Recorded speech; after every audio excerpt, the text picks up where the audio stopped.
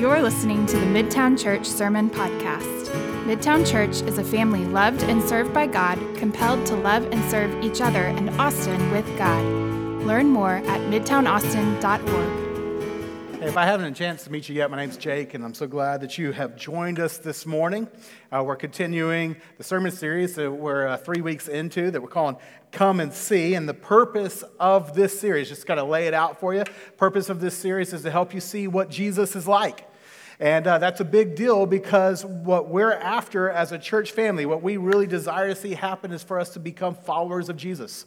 But what's going to cause us to be a follower of Jesus? Well, you have to know what Jesus is like, because when you know what Jesus is like, you will be, or at least I can speak from experience, I have been really compelled to want to be with him, to want to spend time with him.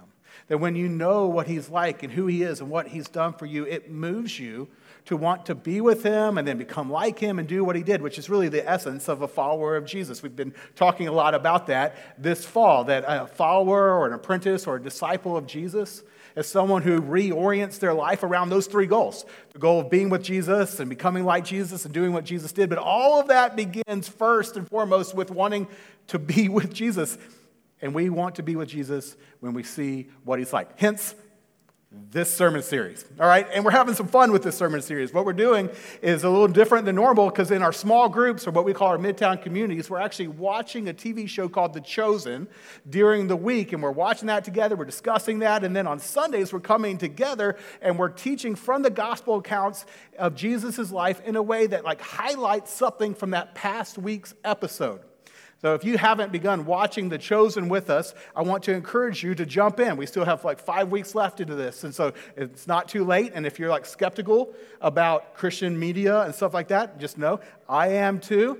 Chosen is actually the only Christian movie I've ever seen show in my entire life that I actually liked. But I don't just like it, I literally love it, because I think they just do a fantastic job of portraying the character and the disposition of who Jesus is.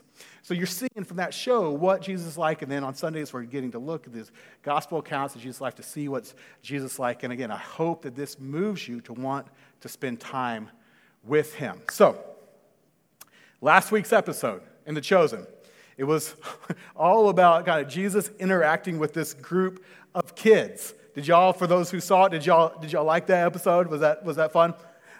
Good. Yeah. It's my son's camp's favorite episode. He just loves it. I really enjoy it. And one of the things that I love so much about it is because I think they really do a great job of portraying how unhurried Jesus was and how interruptable he is and just how kind and gracious he is. See, for those of you who haven't seen it yet, and let me just I'm going to actually show you a quick clip in a second so that you can get a taste of that. But what was helpful for you to know is that the episode starts off with Jesus in the wilderness, and he's praying and he's pleading with God as he's preparing to begin his public ministry. And so, if you will, it's kind of this pivotal, vital, critical time in Jesus' life where he's about to begin his public ministry. So he's off alone praying with God. And then these kids stumble upon his campsite. And throughout the episode, the group of kids just kind of grows, and they keep showing up day after day, interrupting Jesus and being there and wanting to hang out with him and asking him a million questions. And all the parents who saw that episode were like, yeah, Jesus gets what it's like to be a parent. If that's what he is like, you just get asked a million questions every time. And that's what's happening throughout the episode. And yet you would think, okay, this is a pivotal time, a critical time. And Jesus, right before he begins the ministry, you think maybe he would get a little perturbed. Maybe he'd be like, hey kids, not today. Maybe, hey, go away, right? Get a little frustrated, perhaps not answer graciously on the 100th question he gets asked. But throughout the episode, he is just gracious. He's welcoming. He's so present in the moment. I mean, it's really beautiful.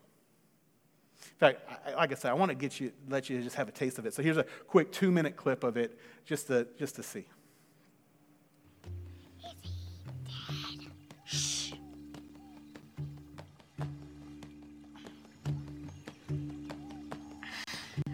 Couldn't have waited half an hour, eh? Can we be around today? These are my other friends, and Joshua again. Shalom, Abigail's friends. And Joshua again. Shalom. Can we be around today? I suppose, but I have some work to do. You might have to help. Good. How much longer are you going to stay here? Until it is time for me to go. When's that? Well, I have some work to do here. And some people to meet. And then I will know the right time. You seem nice. Are you dangerous? Maybe to some. But no, not to you. And I won't harm anyone. Do you have friends? A few, and more to come. Abby said you travel a lot. Do you have a house? My father provides everything I need. Is your father rich? Did Abigail tell you to ask me that? No. That is a question for another time. What's your favorite food? Oh, Joshua the Brave speaks. I like so many different foods, but I especially love bread, for many reasons. How are those spoons coming along, girls? Good? String, is it tight? Yep. Almost? Okay.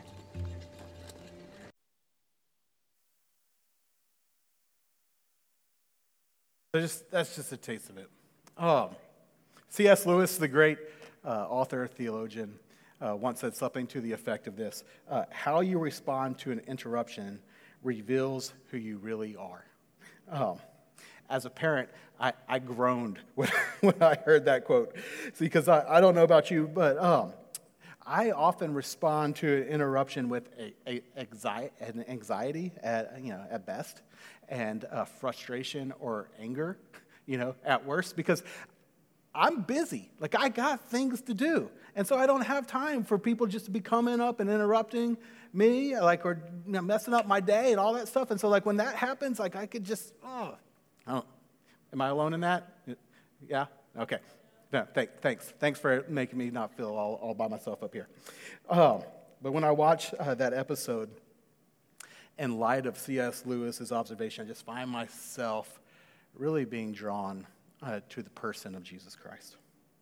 For even though Jesus was busy, and he really was, he had a ton of big, important, world-changing things that he was, trying to accomplish, but he still managed to live at a really unhurried pace. And as a result of his pace, he was able to respond to interruptions with compassion and with his presence and with love. Have you all ever given much thought to the pace of Jesus' life? I think about the passage that Kelly read for us this morning. When Jesus was baptized, that really marked the launching point of his public ministry. The Spirit of God descends upon him. Father speaks his blessing over him, affirming Jesus' identity. This is my son whom I love. With him I am well pleased. And you would think that after waiting 30 years and having that moment, Jesus would just hit the ground running. Because listen, Luke 3 tells us that Jesus was about 30 when he starts his public ministry. So he waits about 30 years, then the baptism and this huge moment. You would think, okay, finally Jesus is going to go start proclaiming the good news of the kingdom, healing the sick, all that kind of stuff. But what's he do? What's the first thing he does? He heads off into the wilderness for 40 days to fast and to pray and to be tempted by the devil. That doesn't sound fun, but that's what he goes and does. So he's going to spend 6 weeks, basically 6 weeks. Talk about unhurried, right?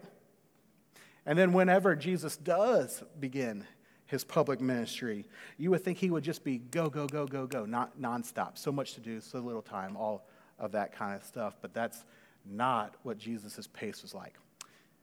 Luke, in the Gospel of Luke, chapter 5, makes that clear for us. Here's what it says. The news about him, Jesus, spread all the more. And so the crowds of people came to hear him and be healed of their sicknesses. So the crowds are coming. So you would think Jesus is going to be, pulling a bunch of all-nighters, so much to do, all these people. But no, what's he do? How's he respond? But Jesus often withdrew to lonely places and prayed. See that word often? That's wild to me. This was his regular practice. Sir, tons to do. What's he do?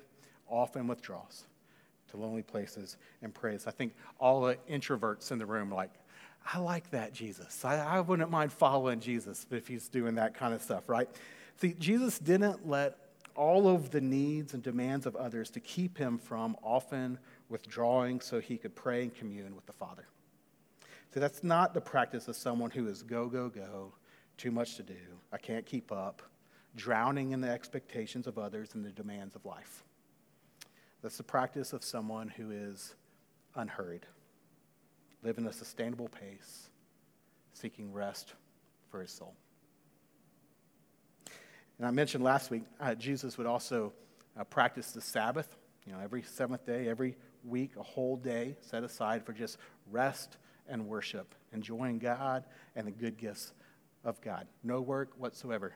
That was his regular practice every 7 days.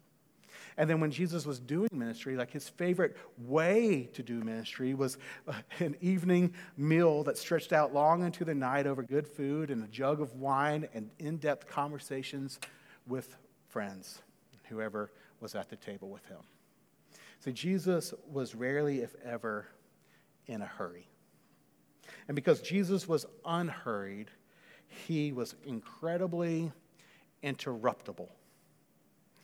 He had this just amazing way of being present in the moment, receptive to whatever that moment brought. The craziest example of this in my mind is found in Luke chapter 8, when we're told in that passage a man named Jairus, a synagogue leader, came and fell at Jesus' feet, pleading with him to come to his house because his only daughter, a girl of about 12, was dying. So dire situation, dad pleading, scared to death. I can imagine what that felt like for Jairus, and I talk about anxiety.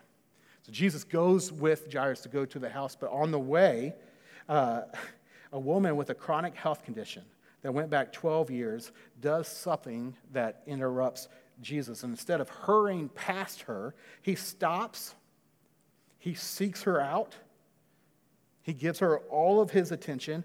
He talks to her, and having already healed her, he blesses her. And I just think, how loved did that woman feel in that moment? And then I also think, how anxious was Jairus feeling in that moment? He's watching Jesus take all the time in the world with this woman, and he's thinking, my daughter is dying. Then he gets word that his daughter actually died.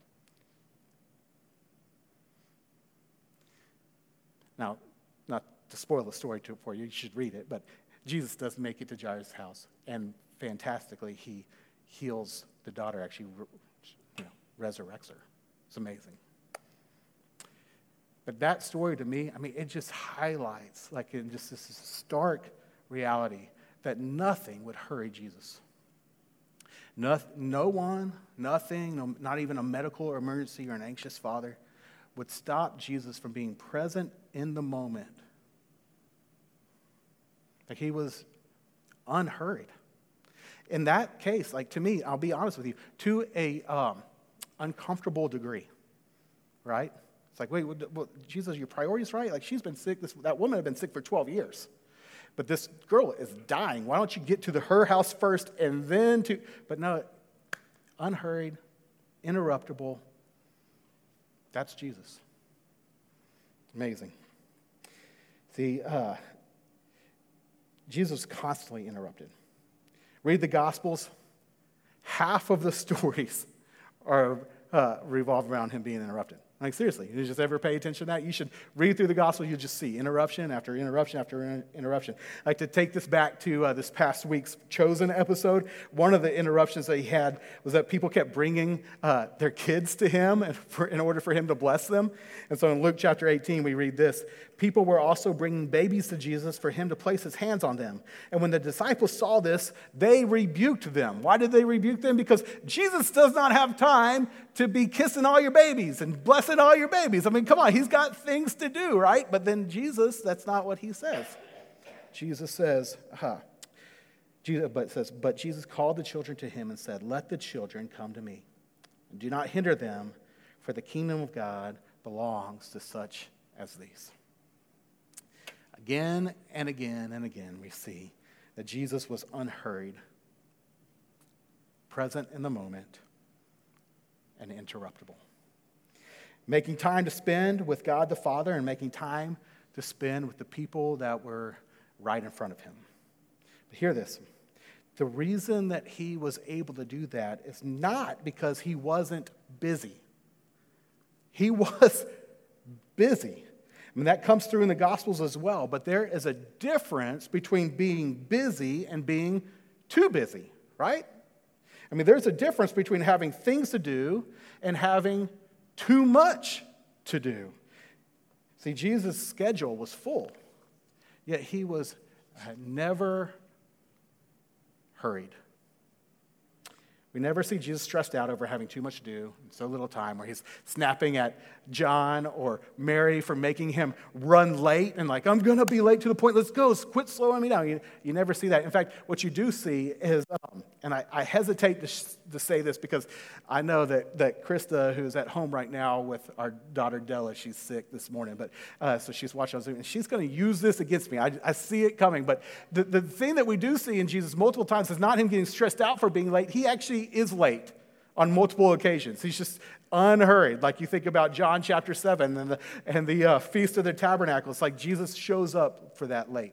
Or you think about even a more wild story, John 11, when Lazarus, his great friend, actually is sick and Jesus is late 2 days and Lazarus ends up dying. Again, Jesus raises him. It's another incredible story, but Jesus is late multiple times. So, spouse, roommate, whatever you have that's always late, they're going to use that against you now, right? Just like Chris is going to use that against me. What would Jesus do? He would run late. So slow down, Jake. But anyways, that's Jesus. Now here's the question. Really, here's the big question I want us to consider. Okay,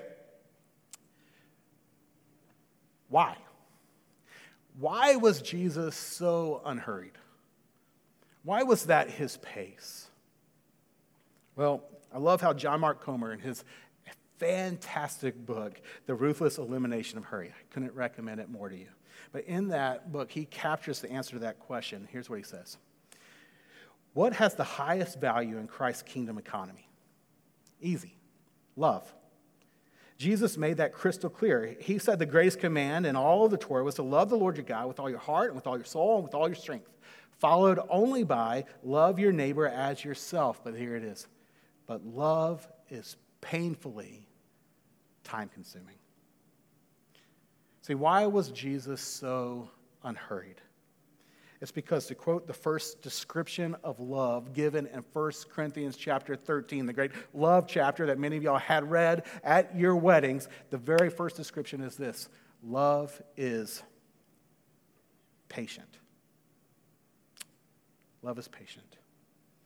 And that's Jesus, friends. For Jesus is what love looks like in the flesh. Patient, interruptible, present in the moment, having time for you.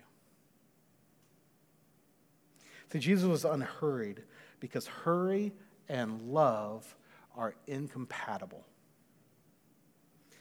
They just don't mix. See, most of my worst moments as a husband and as a dad happen when I'm in a hurry. When I'm snapping at Krista and my kids to try to get them out the door or trying to get the house ready whenever people are coming over, and I'm stressed out and love is not the word that my kids would use to describe me in those moments. See, love and hurry don't mix. And this is bad. Like, I'm just going to share this to my shame, and y'all just boo me or whatever you want to do. But, like, I just somewhat recently just learned that, like, when we're running late, it's not helpful in Krista's mind for me just to go ahead and go out to the car and sit in the car by myself and then kind of honk every once in a while. Like, if you've ever wondered if that would work, guys, it doesn't. It doesn't. Things just go downhill. Don't do that. But like I just like that's me in a hurry. Like I'm terrible. See, love and hurry don't mix. And if that story is not bad enough, let me tell another story to my shame. This week was my awesome daughter Della's birthday. On Wednesday, it's her birthday. And the school allows her, is she on there? Yeah, awesome.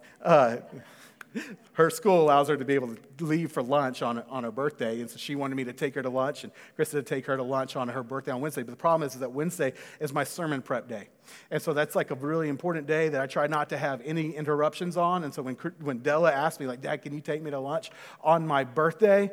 I literally said, maybe.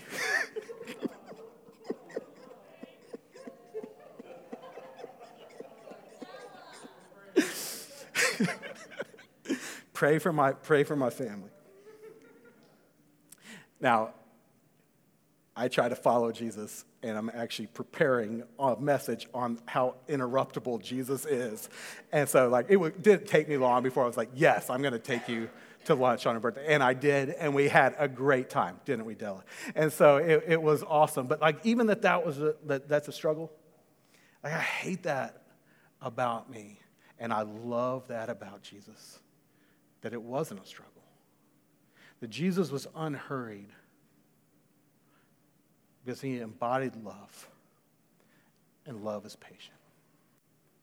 I love how the Japanese theologian Kosuke Koyama put this in his book, The 3 Mile an Hour God. He says, God walks slowly because he is love.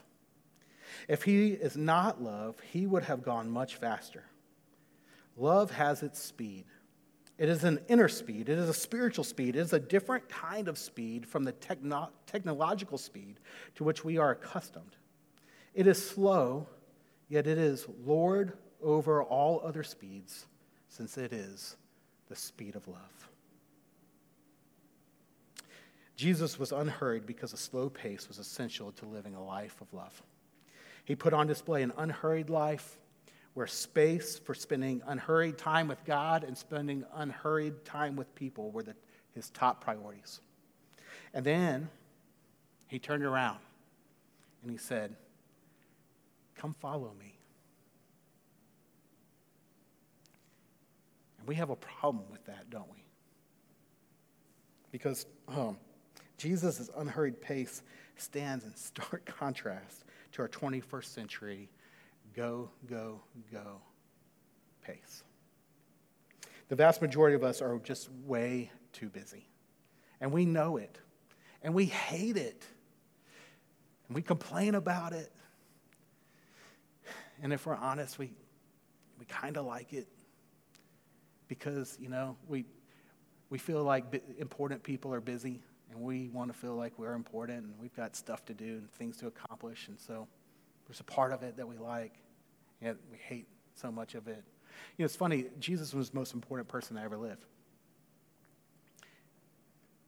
But he was unhurried. He calls us to follow him. Now, I want to just make a real clear distinction. I've tried to do this a couple times, but I just want to, I don't want us to get confused on this. There are 2 different types of busyness, okay? There's a type of busyness that just means you have a lot to do. You're not wasting your time, just playing video games for hours upon hours or binging Netflix or doing other trivial things, but you're really spending your time well on things that matter. See, by that definition, Jesus was busy. His schedule was full. But there's another far more common type of busyness that is unhealthy and really unchristlike. And that's a busyness that moves from having a lot to do to having, like I said earlier, too much to do. And so the only way that you can cram it all in is just to speed up your mind and to speed up your body and your relationships to this frantic, hurried pace. And see, that's a problem. Because, to quote John Mark Comer again, hurry is a form of violence on the soul. It undermines our emotional, our relational, and our spiritual health.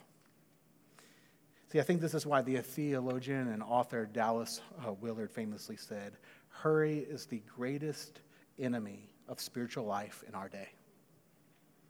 See, he understood that most people are just too busy to live a spiritually rich life. Can you relate? See, a healthy spiritual life, and then we talk a lot about being a spiritual person or spiritual life. You hear that a lot in our city. So let me try to get a little bit better definition for us, because a healthy spiritual life doesn't just look like doing yoga regularly and practicing meditation. Not that there's anything wrong with those things, right? Okay, but there's something more to it than that. See, biblically speaking, a healthy spiritual life is marked by your capacity to receive love from God and give love to God and to others. That's a healthy spiritual life. The capacity to receive love from God and to give love to God and others. But as I said earlier, love takes time.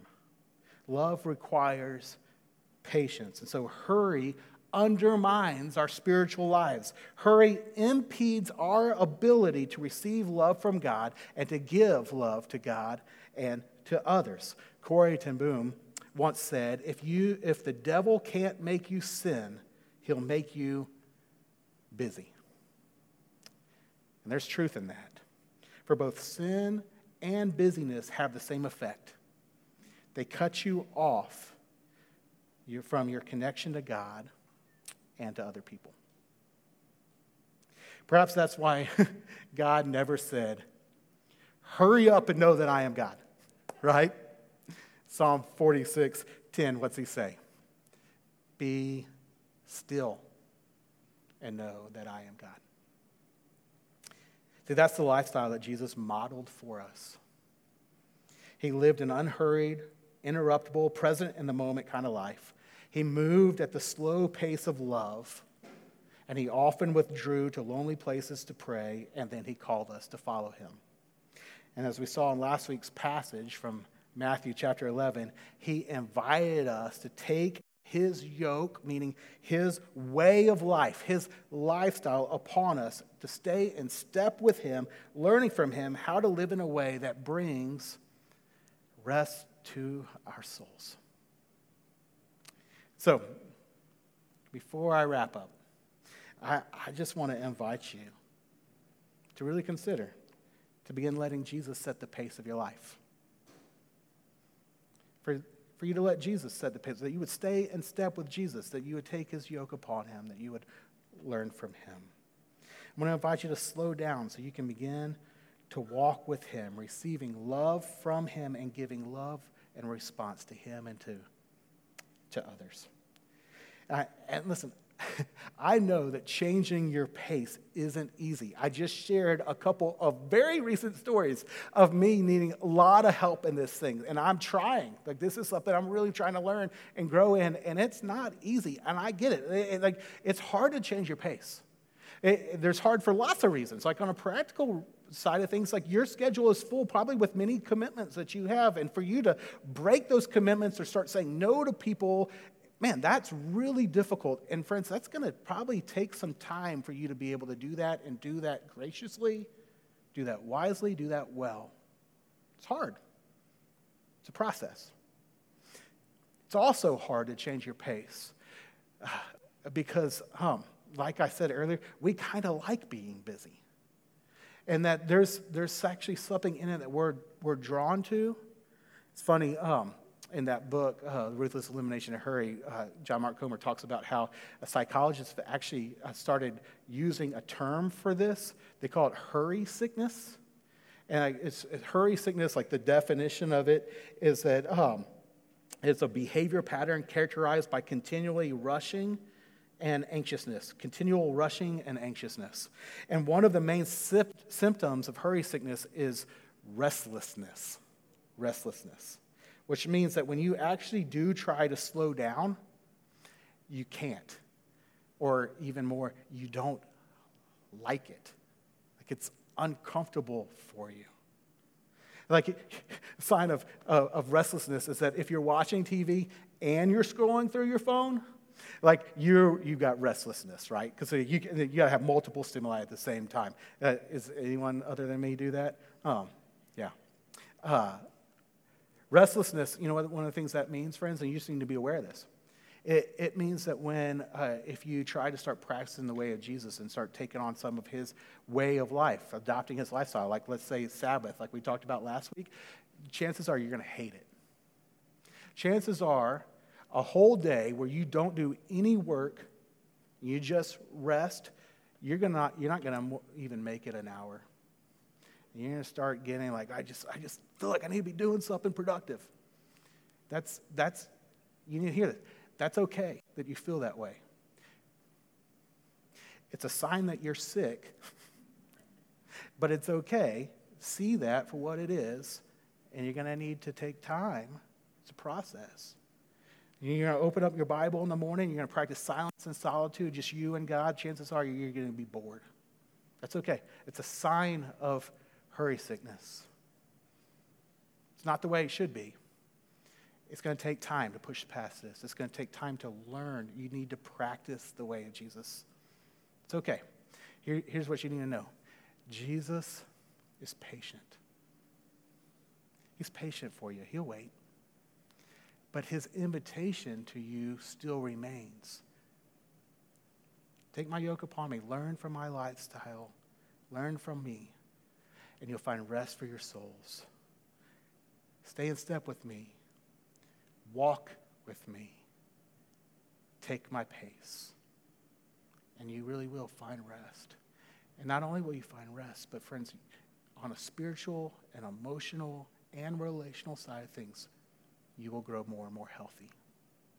Because you will learn how to receive love from God, your capacity to receive love from God, and then give love to God and to others will grow. So Jesus says, come on. Follow me. I am unhurried. I am slow. I'm interruptible. I have time for you. Come with me. Learn from me. It's going to be good for you.